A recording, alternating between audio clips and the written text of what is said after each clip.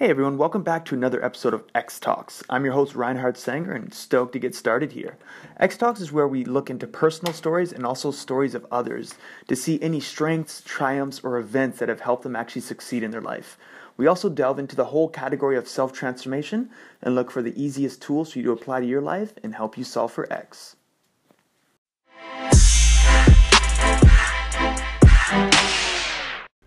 Hey guys, welcome back to X Talks, and what you're prepared to listen to is a candid interview I just did with Christian Casadei, who's my long-term friend. I'm so excited for you guys to listen to this, so definitely listen in through the end. There's a ton of gold nuggets in here and a lot of stuff that's terribly applicable for your own life. Have a good listen.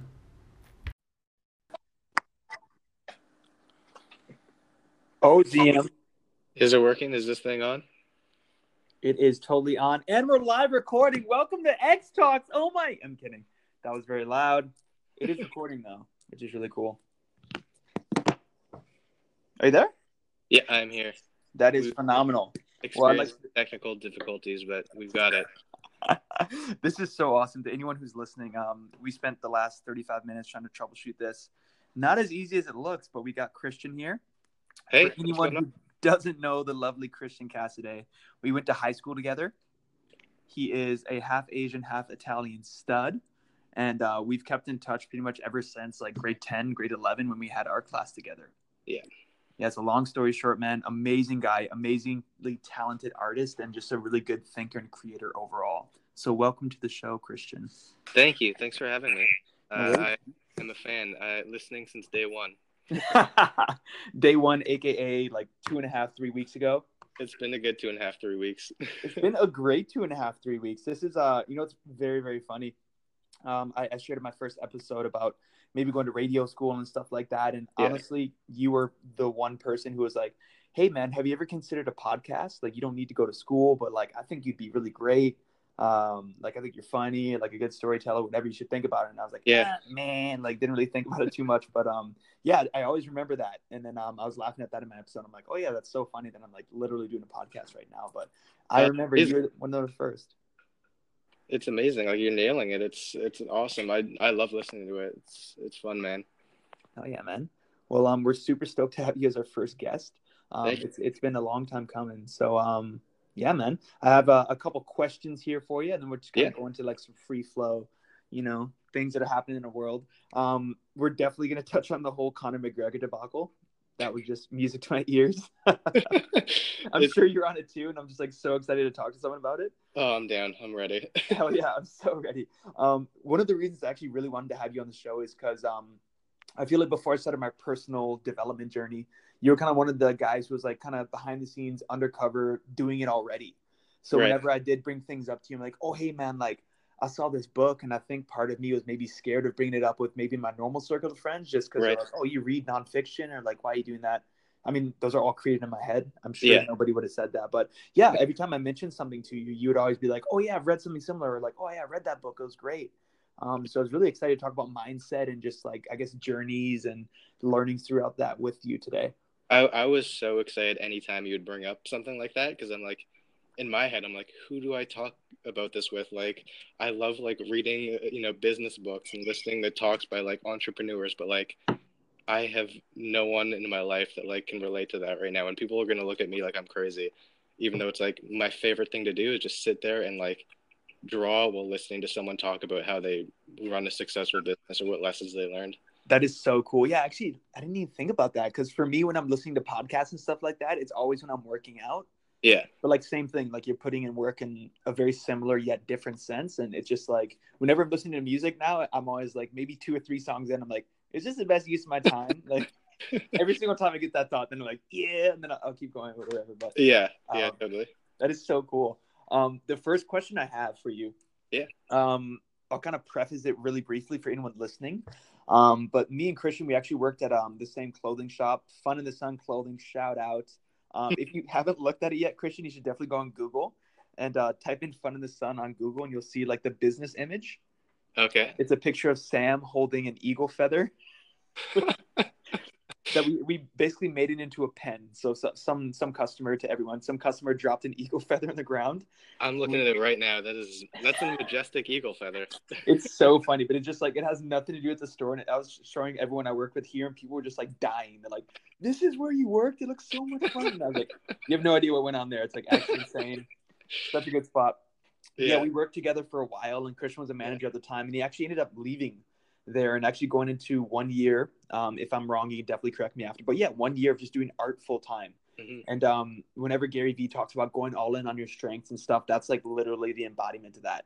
And at the time, I was like literally one of your critics. I was like, I was saying like, oh, hey man, like you have a steady job here. Honestly, air quote steady job. Wasn't like the highest paying job. It was fun to work there, but yeah, I was like, I was leaving my blanket of security. Like I felt like you were taking a really big risk, and I didn't want you to get hurt. And I was just one of those voices there. But I was gonna ask you just like to walk us through the thinking that kind of preceded that decision, because that's like a pretty major kind of thing to do, you know? Yeah, totally. You're right. It was about a year long journey of I consider, like, I always break it down to years anyway. But the thing I usually forget is I started painting a few months before I left that job, and I always forget it because I was just so all in with it that like I wasn't working at this job at Fun in the Sun. All I remember from that time of September to December, despite having a full-time job, was rather just being in my house painting. Like, got rid of my TV. All my clothes became dried clots of paint. Like, they were just like horrible. I ruined my carpet. And like, I don't know, that's the main thing I remember about it. My mindset going in though was just excitement. Like, prior to that, I spent like 2 years taking way too long to get over the breakup that I'd gone through, taking my sweet time doing anything, because when I look back, I didn't feel lost in the moment, but I was definitely like, there's no reason behind anything I did prior to picking up painting. Or I was just kind of going through the motions, and then one day I watched this video of David Cho, an artist. I decided I'm going to go to the art store. I'm going to pick up some paints. I got the worst paints. I got all the wrong types of brushes. I was too scared to work on canvas, so I got like cardboard. And I just can I swear? But of course, yeah. I was Please like, do. let's just fucking go. Let's just do that. And it was really exciting. That's maybe the most excited I've ever been, was just that walk to the art store. Like, I don't know where this is going to take me. I don't know where this is going to go, but I'm just like, I finally felt like I had some autonomy over what I was doing, and it finally had a little bit of reason. I wasn't just doing it, listlessly without any enthusiasm behind it. That is so cool. That kind of sounds like the homeless guy's starter kit, like cardboard, a few brushes. It kind of does. I think that's a good place to start with anything. No matter Honestly, what you're getting into, if you start with the bare bones, I think that's the best way to do it. Because then when you get the good stuff, when you don't have to mix your paints anymore, you can buy the pre-made version of that color. That's living the good life right there. For me, I've always battled with, when I start something, I always want to be fancy about it, or like I have a keel towards doing that. So like when it came to boxing, like I'll learn like the most situational footwork and like these flashy punches, and there's like here like jab, and then it's just like this like wet noodle hitting the bag, and it's just like I should probably work on my jab, you know. But yeah, like I always have a keel towards like going premium versus going like bare bones and actually learning the fundamentals and then actually seeing if it works and then moving from there. Yeah, it's definitely it's a lot nicer to have all the nice stuff. It feels a lot better. But maybe I used to come to this like romantic notion of like having the bare bones, and like just, that's such a good way to learn, because you really kind of force yourself to get creative that way. That's dope, man. Just for the listeners who don't know who David Cho is, I really didn't know who he was until you kind of explained him to me. Yeah. And even then, like I've kind of heard like some of the highlights of him. I've never heard any of his videos of him speaking, which I'm actually going to look into. But yeah, if you can give like a quick rundown of like, I guess, him in a nutshell, and then also I guess his impact on you, because he was definitely like a pretty big catalyst for you, it seems. Oh yeah, he's the biggest catalyst. I got a tattoo on my arm of some faces he painted, which kind of goes against what he teaches, but like he's basically a muralist, graffiti artist from LA. He went to art school for a bit, but he ended up dropping out. He was addicted to gambling. He wasn't considered a fine artist in any sense of the word. But he found success. Like he did some murals for Facebook. He decided to gamble on stock instead of being paid straight up, and he ended up being one of the highest paid artists in the world. And I Mhm. think that's not what attracted to me to wanting to start painting. What I liked about him was, particularly in this video I saw him in, was just the lifestyle he was living, which wasn't glam, which wasn't representative of all the money he'd acquired. It was just like he lived in this big warehouse filled with paintings, like weird shit everywhere. He Mhm. would go out with like a spray can and just spray paint, boards with people and just have fun. And it wasn't about like the money. It was still just about the art to him, or at least that's how it came off to me. And I was just like, oh man, I want that. Yeah, man.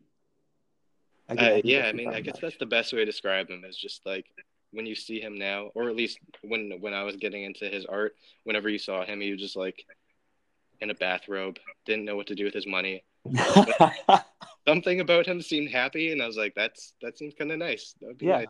That. that is so cool.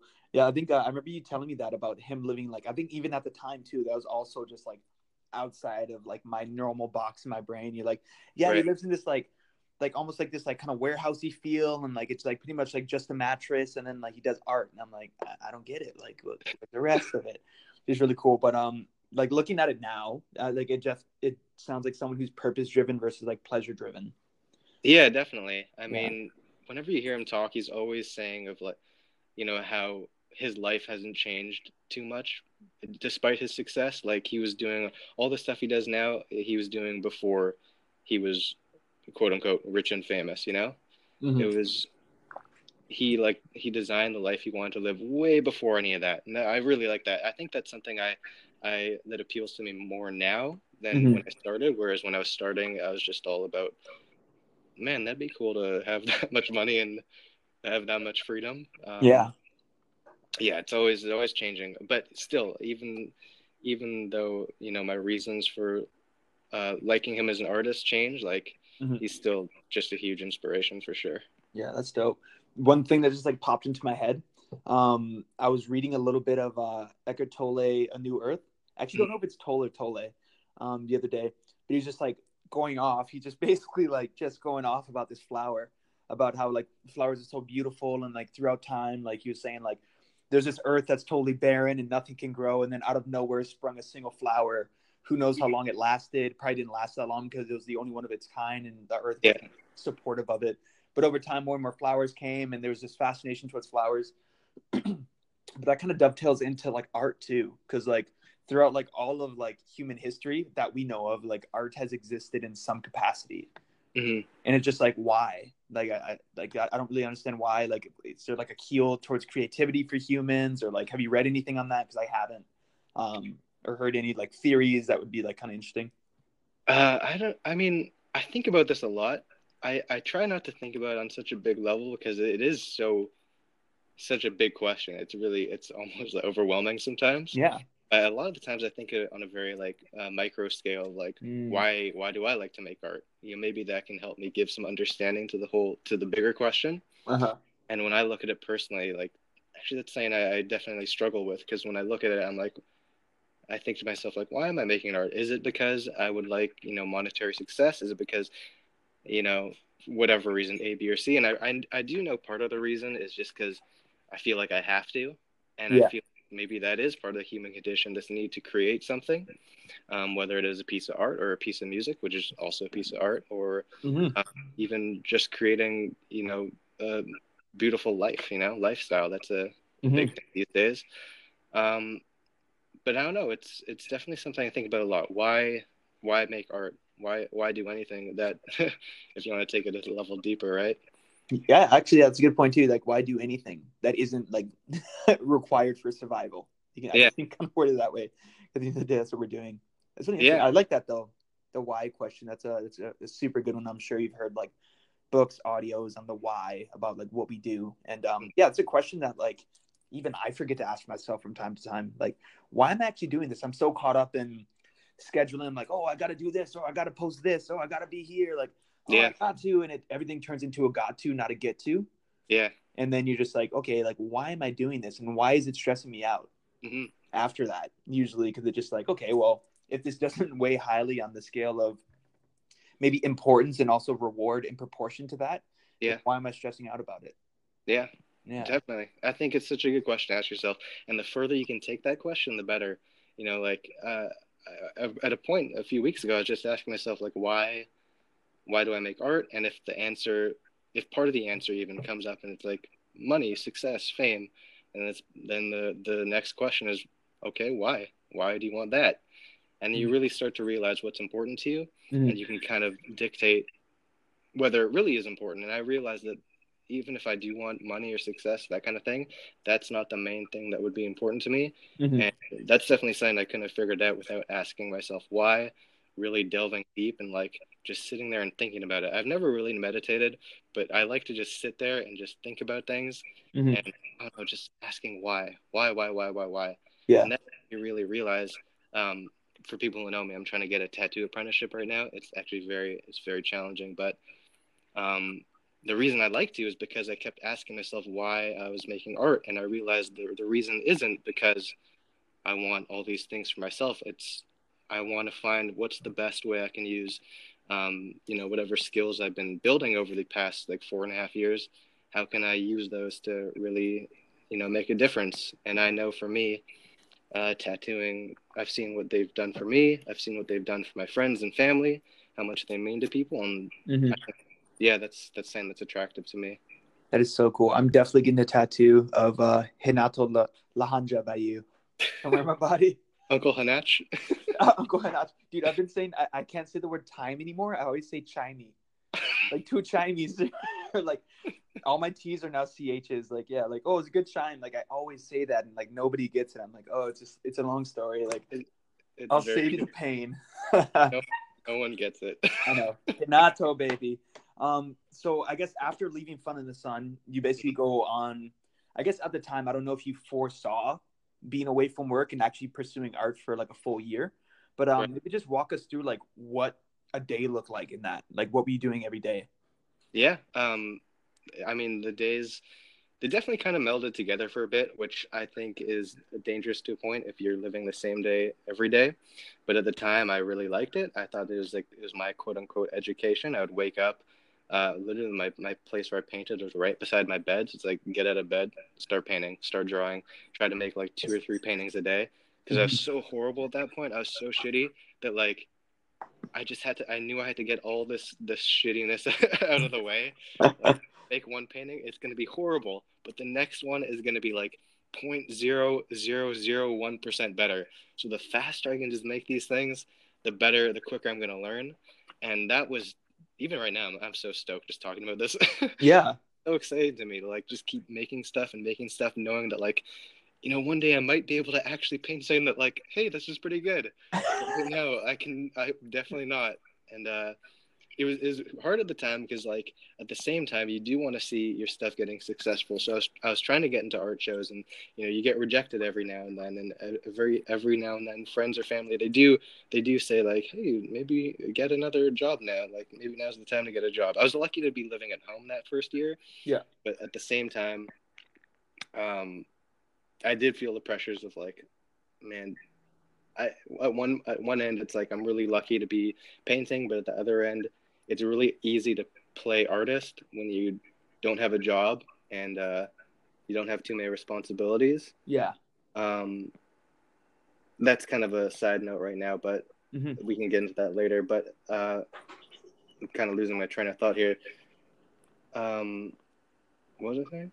No, yeah. You're just basically talking about doing a painting every day, and I was actually going to ask Yeah, because like if you guys haven't checked out Christian Casadei art on Instagram, check out his paintings. But I personally have a painting of yours. I'd guesstimate it's 4 by 3 feet. That's perfect. You actually nailed it. It's the exact size. Okay, damn. Okay, by the way, that's in Vancouver still, and it's like it pains me. Like every time I come to my room, I'm like I'm missing the painting. Like it was just like I couldn't bring it with me when I moved to Toronto. But when I come back in June, I'm bringing it home, and I cannot wait. But you do like massive paintings. So like, how big are these paintings when you're doing like 3 a day? Because I think everyone just thinks they're like, oh yeah, like maybe a letterhead page, but it's like you throw down on some big ass canvases. So like, Yeah, I would go to the art store and they had a sale on 4x3 canvases for like 2 months, and I would just keep going there, and they're like, "You're buying another one?" Yeah, yeah, I get another one. They were so cheap at the time. I just kept grabbing them, and again, before that, I wasn't painting on canvas, so all of a sudden, I had these huge canvases. Maybe not huge to some people. To me, at the time, they were huge. I Yeah. started out on smaller ones, of course, like little small canvases, but yeah, there's definitely a satisfaction working on something a little bit bigger. Yeah. So yeah, I was doing that a lot, man. Mhm. Especially that near the end of that first year. Yeah. I started painting outside too. I felt like Yeah. a big help. Hmm. Yeah, it was huge. It was a huge move going to big canvases, which is again something that scared me. Hmm. When I like did move out and I got another job again. Was like, I don't think I'm gonna be able to work on these big canvases. I think I'm gonna have to like start doing like small stuff. I bought like a table easel. Like this is my worst case scenario. I'm gonna have to work on a little table easel from now on. Yeah. It's freaky for sure. Hmm. It was freaky for It sure. was scary. I Yeah, was like, man. That is so great. So like basically for that entire year, probably on average, you stand by saying you painted like 2 to 3 canvases a day, ideally.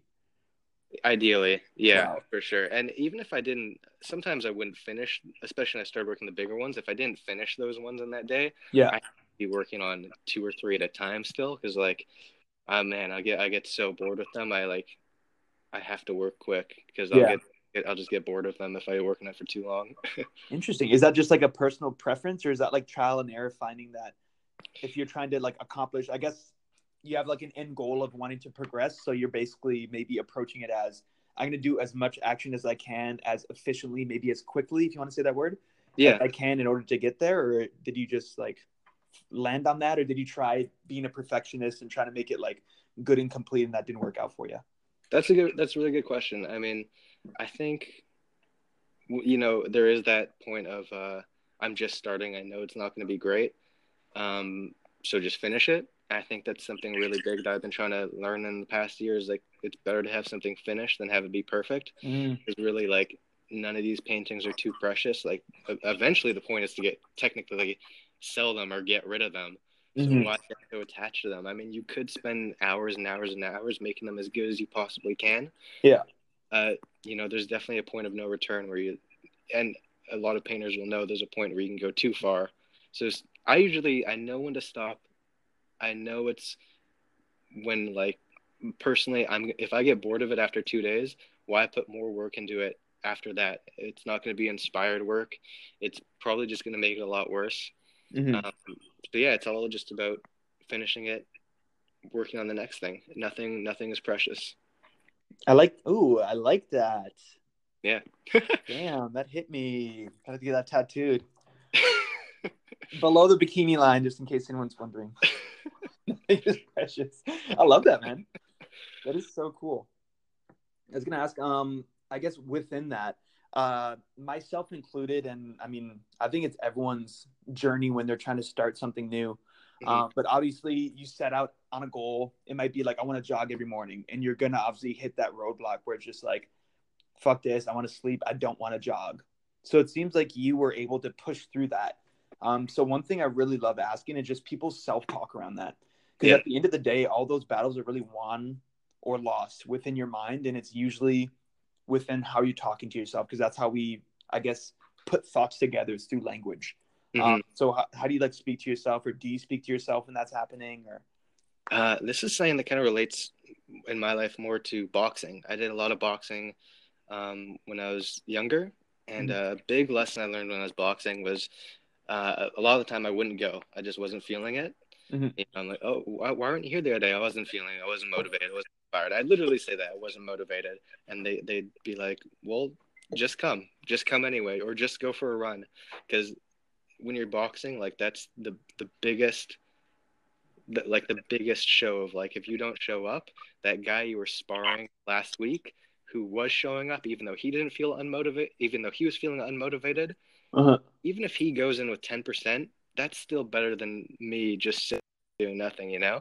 Yeah. So same thing, same approach with art is like I could wait for inspiration and just like sit here and or play video games or do nothing, but if you really just do the work, usually something comes, like the muse will come to you. That's the idea. Stephen Pressfield, War of Art, it's a Yeah. really good book. It Mhm. talks all about that. And, just it is almost kind of like forcing yourself to do the thing because the benefits they'll have later on. Mm-hmm. And as soon as I learned that, like, it's funny because I do a lot of self-talk, but that's not really a part of it anymore. It's just so natural now. Like, Mm-hmm. you eventually ingrain it yourself. If you do it enough, just intrinsically that it's just the right thing to do. Mm-hmm. Yeah.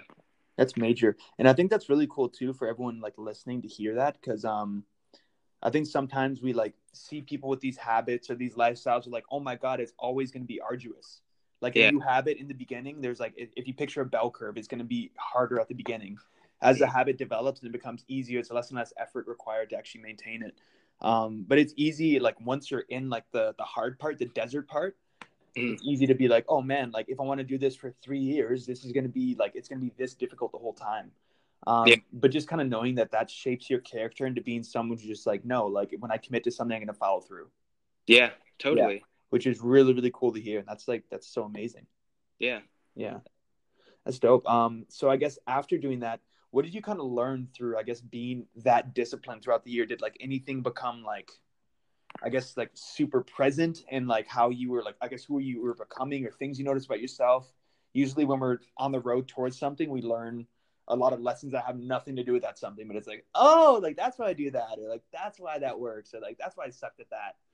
Yeah. Yeah. Do you have like any aha moments in there that were kind of mixed in? I think the moments come almost every day. Maybe not every day, but very frequently. Mm-hmm. I'm a huge proponent behind the idea, like, if you really dedicate yourself to something, like, the more you give to that thing, the more it's going to give back to you. Like, if Mm-hmm. you really invest yourself in something, it's going to yield so many lessons for you that you can just take from. Yeah. Whether it is, ping pong or like anything. If you, Mm-hmm. as long, like, all the lessons it takes to get really good at something is, like, it's what you just said earlier, character building. Mm-hmm. It yields so many different aha moments, or just things that are applicable to the rest of your life. Mm-hmm. Like, I can think, especially for painting, like, something big I had to learn was the idea of, like, nothing is precious, or the idea that, like, nothing is ever really over. You may think, like, a painting's really shitty, or like, this is horrible, this is the worst thing I made, but you can just paint over it. It's not really over. Paint over it, start again. Who cares that it looks bad now? You can make it look good. Eventually it's going to get to somewhere where it Yeah. can look, as long as you just keep going. Yeah. Yeah, there's always these little lessons you can pick out. Yeah. Which is nice. That's what definitely keeps me on the path, is knowing, like, there's still so much for me to take, and there's still so much for me to give. Mm-hmm. And that's something that definitely keeps me on the path, on this journey. Mm-hmm. That's really awesome, man. One thing you're touching on there, that like nothing is over, or like it's never bad, it's never whatever. Mm-hmm. I feel like some of that does come just from like the way that we're graded, and like, I guess, the evaluation standard in school. It's Mm-hmm. almost an average or like an aggregate. So it's like if you failed like your first 5 tests in that semester, you could be getting A's the rest of the time, but those still affect your mark at the end. Right. But it's not really true with like most endeavors, and especially life. Like you could be like a air quotes. I do so many air quotes and I have to say air quotes. Nobody at home can see me. Yeah, like obviously, like you could fail, like air quotes fail until you're like 30 or 40, and then hit it big. Yeah. And you could have been like called a failure doing the same thing for those 40 years, and then when you're 40, then the world decides that like, oh my gosh, who's in demand? Like, you're such a genius. You've been doing this for how long? Mm-hmm. I was listening to an interview with Wim Hof.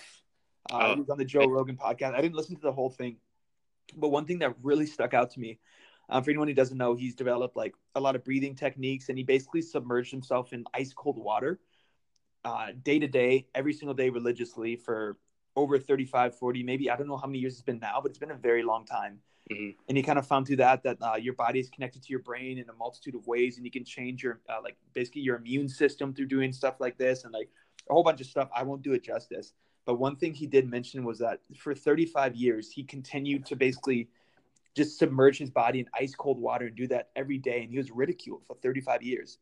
Yeah. And like when I heard that, I was just like, that's a really long time. Yeah. And also for something like that, where like there is no tangible result, like what is the tangible result of that? It's not like, I mean, if you're maybe like writing songs, it's like you have a written song to like point to, be like, oh, well, it's not a waste of time. Like, look, I created that. Mm-hmm. But in terms of doing something where you're changing like your body chemistry and stuff like that, like it's very hard to like visually see. And as a society, we want like results, we want to see it. So it basically took 35 years for them to scientifically test it and prove it. But the whole time he was steadfast, and I was just like, oh my gosh, man, like that's really insane Mm-hmm. and amazing at the same time. Yeah. But yeah, it's just interesting how kind of school can, I guess, maybe shape that a little bit as well. I was going to also ask you, sorry, did you want to add anything onto that? I feel like you had. No, I think that's a really interesting point. I never thought about that, like the effects that just our grading system can have. I think that's really cool. Yeah, man. Super, super trippy. Before we actually did this interview, I was telling Christian that I wanted to talk about like any kind of struggles that we'd both gone through. Mm-hmm. I guess on this journey, you learn a lot and you overcome a lot. One thing that I'm currently kind of like dealing with, the things is like, I feel like I ebb and flow, just like everyone. Like you can be at highs, you can be at lows. Through like a lot of like work and stuff I've read and people I associate with, like my lows are never like that crazy. Yeah. But like those feelings of like inadequacy, like maybe like not enough productivity. Right. It's usually I read in a book really recently that basically any kind of dis-ease in your life is basically caused by where you're currently at and where you had your expectations set for yourself. Yeah. So within that zone, that's where all your dis-ease and displeasure lives. So for me, like, I guess the way that is expressed is almost through a shame in a sense of being like, man, like I should have been further, like using that word, I should have, or I could have, how am I not here? Like, why did I make that decision way back when? And just lamenting over stuff. And it's never like super severe, but like it can definitely catch up with me. And usually like ways that I can like really help with that, usually I find is just reaching out to someone and talking about it. But it's just not something I know. Like nowadays, there's a lot of focus on mental health and having some openness about that. But at the end of the day, it really comes down to the individual, and I don't always choose to reach out to someone. I'm usually like a self-soother. But yeah, I don't know if you just ever experienced like anything like that, and like any kind of tools that you found like useful for. Maybe just like overcoming those, or just kind of nipping it in the butt before it like turns like into a week. You know? That can happen too. I think it's really good you made that distinction at the beginning of like this is kind of a self-imposed thing. Yeah.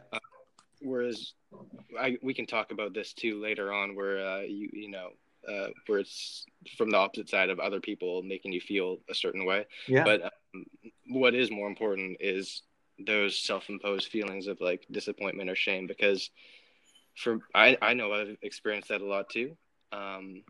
And it's definitely something you can't just avoid. Like, or if someone is telling you about it, that's not saying you can say, "Oh, just don't feel that way." Yeah. Like it's something everyone's gonna go through, you know. And a really good tool that I like to use, because usually those feelings of inadequacy for me will come from if I'm looking at my long-term goals and I'm not there, or if I feel like I'm really far. Something that really helps me get out of that cycle of just living in the shame and not using it as something that's productive, because it's going to be there. You may as well use it to motivate you. Yeah. And one way I like to do that, to spin that, is with this question. I really like asking people this, which is if you were to wake up tomorrow and whatever you're working on just overnight blew up, you know, like your art just blew up, your song got millions of retweets and hits, and you just became super successful overnight, like, would you feel entitled to that? And usually the answer is no. Yeah. Most people. And even if the answer is yes, it's better if you just say no anyway, because then you get to ask yourself the next question, which is the really good one, which is, you don't feel entitled to that success. So what do you need to do so that you do feel entitled to that success, and then do those things? And for me, that's just a really helpful way of like realizing, okay, I have these feelings because I'm not doing enough. Like all these feelings of inadequacy are my own fault. I'm not putting in enough. I even like to sometimes relate this to like relationships a little bit. Yeah, that's super. Yeah, like everyone's been in a relationship, so it's very relatable. Yeah, awesome. I mean, I like to say sometimes, like, if you're ever insecure, like, this might be a really weird thing to say, but like, if you ever feel like insecure that someone's like cheating on you, sometimes I'll spin it like, if you feel like that, and even though they're such a solid person, you still feel like they're probably cheating on me, it's probably because you are lacking. I was gonna say like really sucking. You're lacking in that department. Like you feel like you're not doing good enough, so you're projecting that fear onto them cheating on me. But deep down, it's because you think you're not putting enough in. So I think it's the same with anything. Mm-hmm. If you are feeling unentitled, it's probably because there's something more you can put in to feel a bit more entitled. Mm-hmm. Wow. Yeah. Hopefully that made sense. That was a jumble of thoughts I just spewed out. No, it totally made sense, man. It definitely made sense. One small thing too that I've done in the past, I can't always do it. It might be weather permitted. But there's something about like being like, I guess anyone can agree, if you're in nature, or anywhere open, like where there's just space, I feel like sometimes a lot of my thinking is reflective of my environment. Okay. So like it starts with like you're thinking, so it goes in my mind, it kind of goes from your head. You're like you're stuck in your head. You're like, oh my God, this is wrong. This is whatever. Usually your body takes on that shape. So you're like looking down, hunched over. Right. If you're not open, you're like breathing very shallow. Yeah. I usually find if I'm anywhere open, it's like you're not focused on like where you're going, like how beautiful scenery is. You're just living in your own world. And it's very tiny. I found that if I can get anywhere where it's open, if you can look up at the sky, you just realize that like you're just like puny motherfucker on the ground.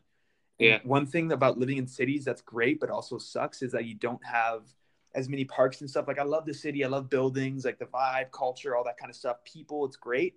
Yeah. But there's like a huge disconnect between being like standing foot at a mountain and looking up and being like, wow, we're so small and insignificant. Mm-hmm. Like you don't have to throw in insignificant, but at the end of the day, it's like this earth was here so much longer before us. Yeah. And like we can just be so caught up in that. And even the fact that we like look up and can't see the stars from cities. Mm-hmm. I rarely see the stars because I'm not in the country. But if you ever look up and you can see like stars and there's like, I don't know if there's solar flares, but it's like, there's like, it almost looks like there's like galaxies and it's just like moon dust, like almost like watercolor painted across the sky. And you're like, oh my, like I've only experienced that once in Savory Island. It's one of the Gulf Islands in BC. Yeah. And it was just like this amazing feeling of just like, we're so small. Like, oh my gosh, like you don't even know what those motherfuckers are called. Like, what's the name of that star? Like, is that a star? Like, you don't even know. And it's just like, it's just crazy. It gets me like so excited. Yeah. Perspective, man. Yeah. And it's just something that it's easy to get caught up in what you're going through, what things look like right now. But you just have to remember that there's like so much more. Yeah, there, which is really cool. I can't agree any more with you about that. Like going outside, how much that can help. Mm-hmm. The saying I've always had in my life, like that's been terrible for me, is I have every 2 months I have the worst fear of death of all time. I'll be laying in bed and I'll shoot up out of bed. Sometimes I'll just shoot up and then I'll be able to lay back down. But sometimes I have to pace around the room and be like, I have to go outside. Because when you go outside, you take in all the noises, you take in all the sights, and there's so much going on. Yeah. It becomes hard to imagine, like, it becomes hard to, like, imagine that darkness or all that stuff because there's just so much out there, Mm-hmm. And it does put things into perspective for sure. Mm-hmm. Yeah, it's a big help. I like that. It's really good. Hell yeah, man. I always like I don't know why I always have a keel towards like spirituality when it comes to like podcasts and thinking. Mm-hmm. It's just so interesting to me because I grew up Catholic. Yeah, I was an altar boy, which was super fun, carrying heavy candles and incense. I graduated, so like there's different roles. I was at a Roman Catholic church. So you can like carry candles, you can like ring these bells, you can also like do the incense, and there's like a little art to it where like it's basically like if you can picture like one of the old school George Foreman grills, that's like a bubble on top. Yeah, it's like a bubble holding coals, and like when you swing it, you can like open the lid to like let a little bit of smoke out, and then you can drop the lid so like no coals fall out. But it's hilarious. I did that for like 3 to 5 years, and I had no idea. That's amazing. Yeah, so I did that in Markham, just out here, and I never memorized like what you're supposed to do in mass. Like you're supposed to do like the same routine every time, and that like the father would be like, and also with you, and you're supposed to bring up like the book to him, and I'd always bring up the wrong book, and they'd be like get the other book. So I'd like go back, and this is like full mass. So I'd be like go back and bring another wrong book, and then like open it to the wrong page, and you're just like, fuck, man, who are these kids? We were like the only kids there to help them out, so I did that. Yeah. But it's growing up, like I obviously had that view, and not to say it's wrong, and I'm not here to dispel anything. I can't really speak for it, but I definitely resonate more with like the spiritual view of like almost like energy, vibrations, connectedness instead of segregation. So I was wondering if you like read any books like that. I honestly haven't really read many except for like The Power of Now and Untethered Soul. That's kind of more of almost like a Buddhist philosophy, Right. I would say, just in terms of discovering like oneself through meditation and Right. yeah, stillness and quietness. But I was wondering if you have like any like routines in your life or any like curiosities around that. I never delved too much into it. I don't know. I've always had such a pragmatic approach to things. It's hard for me to delve that deep. For me, it's deep. I know it's so prevalent in a lot of people's lives. But for me, I really like just anecdotal stuff, you know? Mm. Pulling lessons out of things that I've done, things that I've seen. Yeah. I definitely subscribe to the idea of spirit and souls and connectedness, but it's not something I've ever spent too much time on, to be honest. Yeah. That feels you, man. So you don't believe in Hogwarts then, you know? I do believe in Hogwarts. You got me there. That is number one. My second question around spirituality. Yeah. What do you think about Scientology, and would you save the world with Tom Cruise if he asked you to? I mean, do I have to believe in Scientology to say yes to the second one? So do the second one for sure. Yes. You know what's weird is I realized I think I'm a Satanist. Dude, right? Half the people just tuned out. I've seen so many Satanist videos, and it's hilarious. Well, like not hilarious in like mocking way, but it's just like I'm like, that's very logical. This makes a lot of sense. Yeah, like, they have a lot of great points. Like we should value what is right over what is law. Like they have a lot of like very practical things I just agree with. I don't have I don't like worship the devil or anything, but I just like what they say. That's all. Honestly, it's very I've definitely watched those videos, but it's just so easy for me to like just follow that rabbit trail, and it just like it starts to like I'm like, oh, Satanism isn't bad, and then it's just like I watch a couple more videos, and it's like goes into like Freemasonry and like all this crazy stuff, and it's just like I don't even know like who made these videos, and it's like obviously not not a reputable source, but I've definitely like read up a little bit on it, and yeah, it's very interesting. It does make you think though, like if I'm that easily swayed, maybe I could be put onto the Scientology train. So I'm gonna say yes to both your questions. Yes, open-mindedness. That's good. That wins the day, man. The adaptable fighter always wins. Right? Was that Conor McGregor impersonation? That was a botched Irish accent. It's okay. If you have a better one, please chime in. Chime in, a nitty shiny. It's just a tomb. That's it. That's all I got. It's just a tomb. It's just a tomb. I just hurt my tomb, That was so good, Conor McGregor live from jail. We would fool the masses. It would be perfect. Hell yeah. You did see what happened to him, right? I did. I was just gonna hop into that UFC predictions and also let's start with the Conor debacle. Yes, I did see what happened to it. What was your first impression when you I read the headline first and didn't see any video. Right. Yeah. So what was your first impression when you kind of came across it?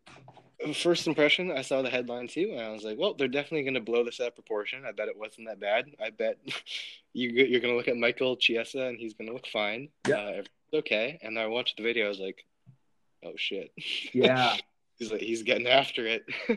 Yeah, I saw the first video without the dolly. So that was the one where and he didn't throw the chair that hit the front window. That kind of cracked it a bit. That was one of his goons, one of his homies. He threw that. So but you couldn't really see from that video. It was from inside the bus. Yeah. But yeah, the first video I saw was him trying to grab the trash can. It wasn't the dolly, but yeah. I just watched a Dana White interview with MMA Junkie, and they were kind of talking about it. And I didn't really know apparently one of an employee of UFC, one of Dana White's employees, he basically had his knuckle broken. Yeah, which sucks. Michael Chiesa, he got his face all cut up. I thought it was might have just had one slice on his forehead, which still sucks because if you're trying to fight, you don't want to go in with an open wound. It's just exactly, yeah, super super dangerous, and it just makes you super vulnerable. And then the dolly was actually inches from hitting Rose's hand too. When I heard that, that's when I was too far. That's my true love. Yeah, right? Yeah. Sure, love for Thug Rose came out. He's you don't touch her! Hey, you don't say that. You don't say that. But yeah, on the inside the video, too, it looked like someone was holding back Pat Barry. He was getting in angry husband mode. And I was ooh, ex-UFC fighter. He's a big dude. Yeah. Too. So that could have That been guy's huge. fireworks too. Damn. Yeah, Yeah, man. that's crazy. Yeah, that definitely surprised me. I mean, I wasn't surprised by them stripping his title. I wasn't surprised that he reacted. But after seeing the video, when you really see the full extent of it, it's crazy. It's huge. I'm excited. I'm not excited. I'm curious to see the outcome. Yes, definitely. I agree. I think at the end of the day, like I really don't think he was trying to hurt anyone. Like I Yeah. think he like at the end of the day, he respects the fight game enough to not want to jeopardize anyone's chances before a fight. Right. So I think at the end of the day, like he wanted to like really scare Khabib and them and like make a TMZ headline and kind of steal like basically all the fire around UFC 223 and get the spotlight on him. Mm-hmm. I think it's unfortunate that people got hurt and that it's gonna, that's just gonna suck. I mean, because as much as he like respects the fight game, he always says that like this is gonna speak directly against that. Yeah, there's gonna be a lot of fallout. I love seeing Dana White respond to things. Oh yeah, me too. That was so great. I was like, ooh, Dana. Exactly. You're like, ooh, the principal just came in. Yeah, well, big time. Mm-hmm. Holy moly. I was also quite sad too. There's been a lot of audibles. So like first Tony Robbins. Tony Robbins couldn't make the fight on the weekend. Tony Ferguson got switched out at the Khabib fight, and then also Holloway recently. He got declared medically unfit. Right. Yeah, and I don't know why, but he can't fight. And then so Chiesa is not fighting. So Pettis is going to fight on the main card.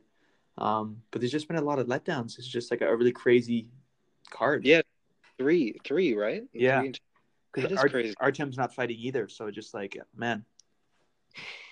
I mean, at least they got Pettis in there. That's pretty good. Yeah. But yeah, no, this is all in the one card, right? It's kind of falling apart. That really sucks. Yeah, man, like big time falling apart. I haven't really seen many of Pettis' fights. Literally, like my one Pettis highlight is when he like jumped off the fence and kicked like Benson Henderson. That's literally like that's just how he's gonna be remembered always. Yeah, like that's all you've done. But yeah, no, I think he's gonna put up a good fight, and glad that like somebody rose to the occasion. Apparently, Brian Ortega was like he got called to before they got Holloway in the fight. Basically, Dana White called Holloway, and Holloway hadn't gotten back, so he called Brian Ortega. Yeah, that guy, man, I really dig him. I like him. He's coming out. For me, he came out of nowhere. I didn't know too much about him, but he's awesome. T-City. He has a really cool vibe, and like I don't know if you've seen any of his Instagram videos, but he has like a charity to like help kids, like underprivileged kids, and like even after his like huge win versus Frankie Edgar, like knockout. Nobody's ever knocked out Frankie Edgar. He's like he basically did like a promotion for his charity, and he's like, hey guys, this is so cool, but like all the glory goes to God. I can't remember if he said that, but he said something along that. And then he's like, hey, like I do this for a bigger purpose. Like I'm not just fighting for like impression or whatever, like your attention. He's like, I want to like serve a bigger purpose, and I'm here on a mission. Like if you guys are interested, like donate here or look this up. And it was just like he's a super stand-up guy. Yeah, very stand-up guy. Yeah, it's awesome to watch. And beyond that, he's a shout out to all the lanky fighters out there. As speaking as someone who's very tall and lanky. Yeah. That guy. He's the one who's not super muscly win a fight. Right? Oh, so good. That's good. Did you have any predictions going in? Maybe like predictions we can start from like before the card got fucked. So like we had Ferguson versus Khabib. Who did you have in that one? Or like ideally, like what were your like thoughts about it? That's the hardest one because that would have been the most exciting to see what happens because I really have no idea there. I really am more a fan of a good striker. Yeah. I have a bias. I really like Ferguson, but Khabib, yeah. I mean, he's just so good, right? Yeah. Especially that fight he had with Michael Johnson. Yeah. He just dominated him. He's just like such a strong wrestler. One thing that like I feel because when Ferguson fought I think Kevin Lee, Motown, whatever, like Kevin Lee was taking him down. So like Ferguson, he can be overpowered, but he's just so adaptable. Yeah, that's true. He's very adaptable, and he's sticky. Like he's a good striker, and I feel like if it got to the later rounds, I feel like he probably would have taken it. Mm-hmm. Like I feel like he could have gotten dominated maybe like 2 to 3 rounds. Okay. Or like maybe dominated in terms of like getting taken down and getting controlled. But I feel like if it went later into the fight, I feel like Ferguson would have like a lot of steam, still be like poppy, sticky, and adaptable, and just kind of come out on top.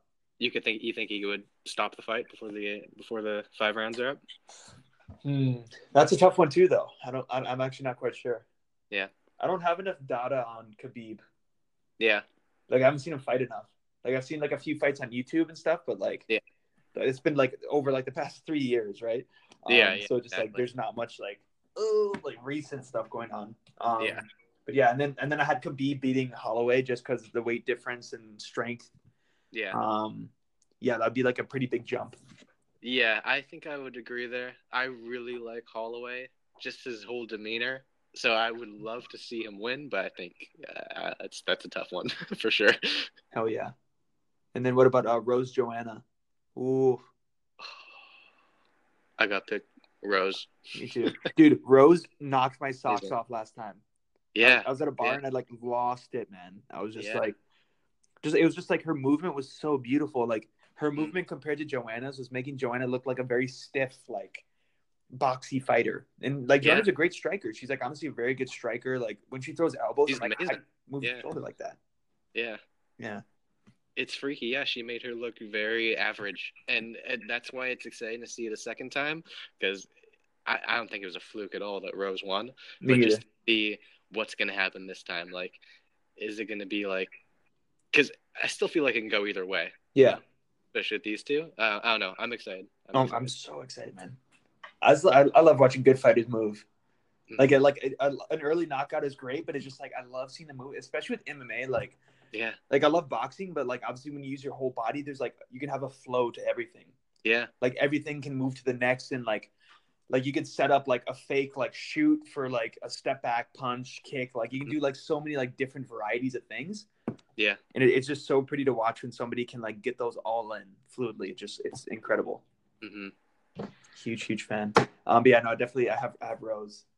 Rose, baby. Rose. Shout out to Rose. Shout out to Rose. I'll send this to her over Instagram. Then Pat Barry will come after me. What song would you come out to in your first UFC fight if you were to be in the UFC? That's a bomb, I know. You just dropped a bomb. Out of left field. But you know what? I'm ready because I've thought about this a lot. Oh my gosh! Wow. Okay. 100%. You have to come out to the song "Rooster" by Alice in Chains. I'm gonna have to write that down because I have not heard that song, "Rooster" by Alice in Chains. When it picks up, oh my god, it's great. It's a good one. I'm gonna have to put that at the end of this podcast. What are you choosing? What's your walkout song? I'd probably say "Public Affair" by Jessica Simpson, Christina Aguilera, and a few others. I'll write that down. It's such a funny song. Andy Dick is in the music video for no reason. He's just being Andy Dick in the music video. Now actually I'm writing it down.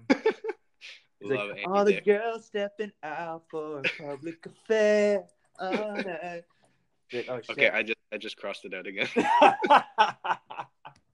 That was just a sampler. You know? That's a good one. Man, this has been a sick ass interview. Parting question. Do you have a current mantra or anything that like maybe like I've heard it called a battle cry for the year? That you like kind of say to yourself, or that even if you just like thinking it or like whatever. Is there anything in your life right now that's kind of like shit? I like that. Yes, there is. And at the expense of making myself sound super lame, I watched this movie recently. It's called, oh god. Actually, you just went out with the Jessica Simpson song. I'm going to go with it. I watched this movie called Before I Fall. And it's basically like a young adult novel adapted to a movie. It's on Netflix. Yeah. Go watch over. And it's basically Groundhog Day, but with teenage girls. And, that's just so creepy. I'm so sorry. Oh, that was really creepy. It's literally, I'm sitting in front of a mirror, and then I smiled, and I looked at my mustache. I just got a haircut, everyone. And I was like, damn, that's a good mustache. I said, Not the teenage girls, but continue. It sounds hilarious. It's just relevant to the plot. That's yeah. And yes, so it's basically it's the movie Groundhog Day, but on this other smaller scale. It's not that great a movie, but there's a part in the movie where she gets transfixed by this sign in a room that says "Become who you are," and which is a Nietzsche quote. I believe it's Nietzsche. Yeah. I forgot about it, and it kind of reintroduced me to that. I really like that, and I catch myself just walking around, and if something good happens, I get stoked. I'm like, you're becoming who you are. This is it. Yeah. So I think the reason that I really like the idea, and the reason I watched that movie, is I rewatched Groundhog Day, and there's just this idea behind it that I always appreciated it for its comedic aspects when I was younger, and this is a big commercial for Groundhog Day. Everyone should rewatch it. The thing that appeals to about it, the thing that's so appealing to me now is that like I kind of look at it in this view of like, and we alluded to this earlier, living the same day every day. Yeah. Like he literally lives the same day on repeat. Yeah. But it's kind of to me more of a metaphor on how there's a lot of people living their life like that. They may as well be stuck in the same day. Mm-hmm. And the only way to really change that is to change who you are, to change the things around you with your own actions. Yeah. And I think that's the reason that saying become who you are really resonated with me. Just remembering what kind of difference you can make on a day-to-day basis to kind of make each day count, I love that. That's dope. Yeah. Thank you. Damn. Okay. Well, I'm going to leave it on that note, man. It's a very powerful note. Thanks. Yeah. That was a lot of fun. Dude, it's been like almost an hour. I can't believe it. Right? It's been That's 55 great. minutes and 22, 23, 24, 25 seconds. It's great news. You're a great interviewer, by the way. Thanks, bro. Yeah. I watched the YouTube vid. No, it's kidding. I didn't. How to interview. Don't make racist comments. What are you? That's some kind of Korean, right? No? Like, how to get interviewed. Don't make racist comments. we just dovetail and do that after this. Immediately. Where can everyone find you? If they want to look at your art, at your like portfolio, maybe even tattooing in the future. Find me christiancasadei.com. Christian like the religion, Casadei Casadei. Even better, find my Instagram, which is my full name, and then the word art at the end. Please follow me on Instagram. I need more followers than my girlfriend, Emily. She's winning. Please follow me. Oh my God. It's the best plea I've ever heard. I'm going to get people to follow you, man. Honestly, his art is really breathtaking. Do you Thank ship? You. Like, if people like your art, like, do you ship it across the country? Because we're obviously here in Toronto. And yeah, I definitely do. If anyone has any inquiries, if anyone sees anything they like, there's a lot of stuff available. So cool. Definitely just DM me. Hell yeah. Okay. DM him and keep it kosher because he is a taken man. All right. I know. Okay. Anyways, well, this wraps up our first guest on X Talk. So I want to thank you so much, Christian. That was amazing. Thank you. Awesome, man. And I will chat to you soon. Yeah. Sounds good. Take care. All right. Signing off, brother. Bye. Peace out.